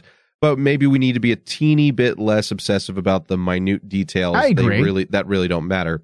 Best things to come out of the episode were the setup for what's to come with Lucifer, the British Men of Letters, and Dagon. And you know what? Carla hit it right in the head at the end there when she said maybe we can let the tiny things go.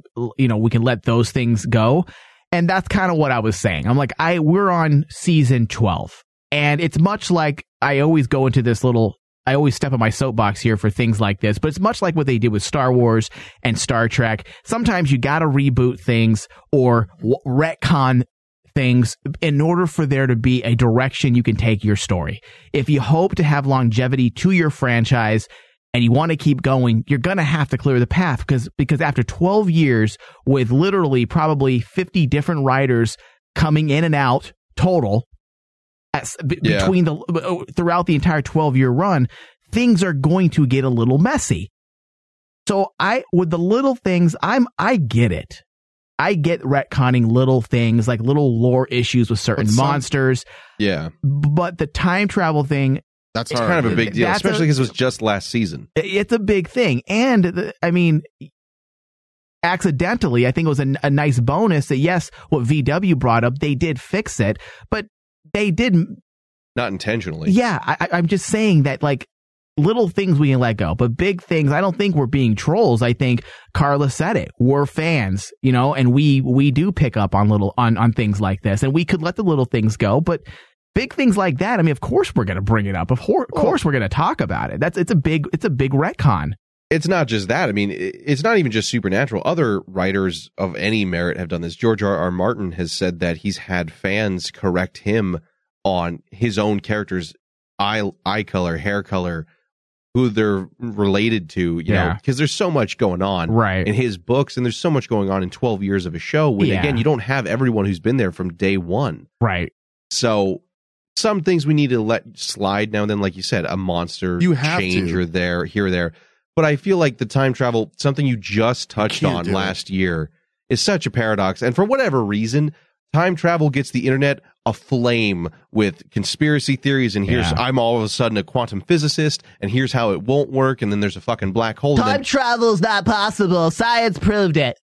Right. It gets boring on the internet real quick, real fucking fast. So it's just better not to touch that. Don't touch it. Monica Dennis says, despite Rowena's intentions, I'm glad they sent Gavin back, if for no other reason than he had been feeling terribly isolated. But maybe he and Crowley spoke more often than we realized. Maybe his death will spark some new, interesting anger in Crowley. Gavin is a sweet guy, but it's honestly not a loss to me. Still, the ramifications may be something to watch. This, as we said, maybe that'll be something between him and Rowena for certain, but maybe between him and the Winchesters. We're not sure. Mr. Ketch, on the other hand, is growing on me more and more every episode. Yeah, he's clearly growing fond of Mary, but she's smart. I didn't view it like that, but I can see how people did. Yeah. She knows how to put men in their place when they're hitting on her excessively, and just in case you guys, Mike, Thomas, and Ryan, don't think that's what he's doing, I might be convinced to defer to your experience in how men think, but my girly senses scream otherwise.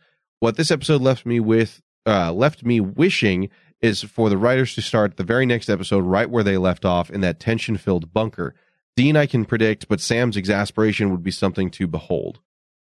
That would be kind of nice to follow up right where that conversation kind of went dark, rather than say, the traditional, like, oh, Mom's, ever since she told us that, I don't want to see her, and that's why she's not in the episode. That would be kind of nice to jump right back into that and kind of see that fallout of how that's going to go down. But, we can't guarantee that, but we'll see. I don't know. I'd like to. I think that'd be good. Just because that will be a big thing, a big point of contention, especially as they find out about Castiel and the Colt.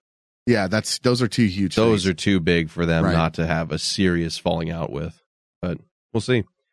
Last little bit here, guys, is the discussion on the Reddit post about Kripke's 5-year run. Hold on 1 second, Thomas. We're going to go to a very quick break, and then we'll come right back, guys. All right, good. Tonight, I'm gonna have myself a real good time.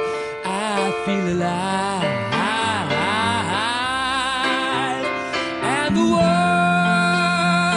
I'm turning inside out, I'm floating around in ecstasy. All right, guys, we're back, and we had a quick little discussion here, and frankly, the matter is we're at a little bit over 2 hours at this point already, and this discussion with the Reddit is something that I know Mike and I talked about in depth before we even started this episode.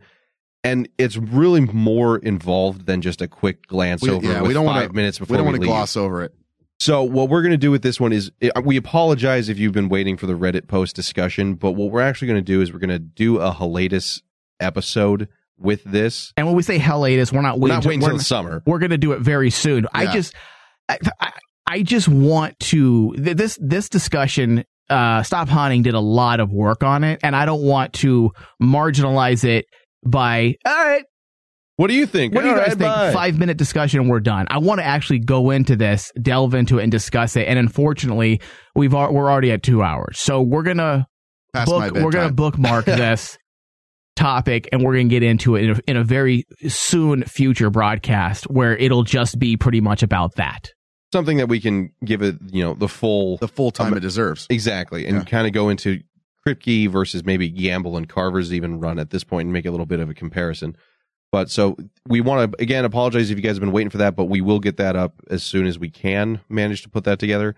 Again, it won't be summer, so don't worry about that. It'll be relatively soon. But guys, we want to thank you for taking the time to listen to Supernatural The Crossroads right now at 2 hour mark, essentially. Thank you for being in the chat. If you were, thank you for listening live or on demand. Thanks for listening to me butcher names all night. So, guys, we will see you all next week. You little maggot. You are no longer a part of this story. Hey, ass butt.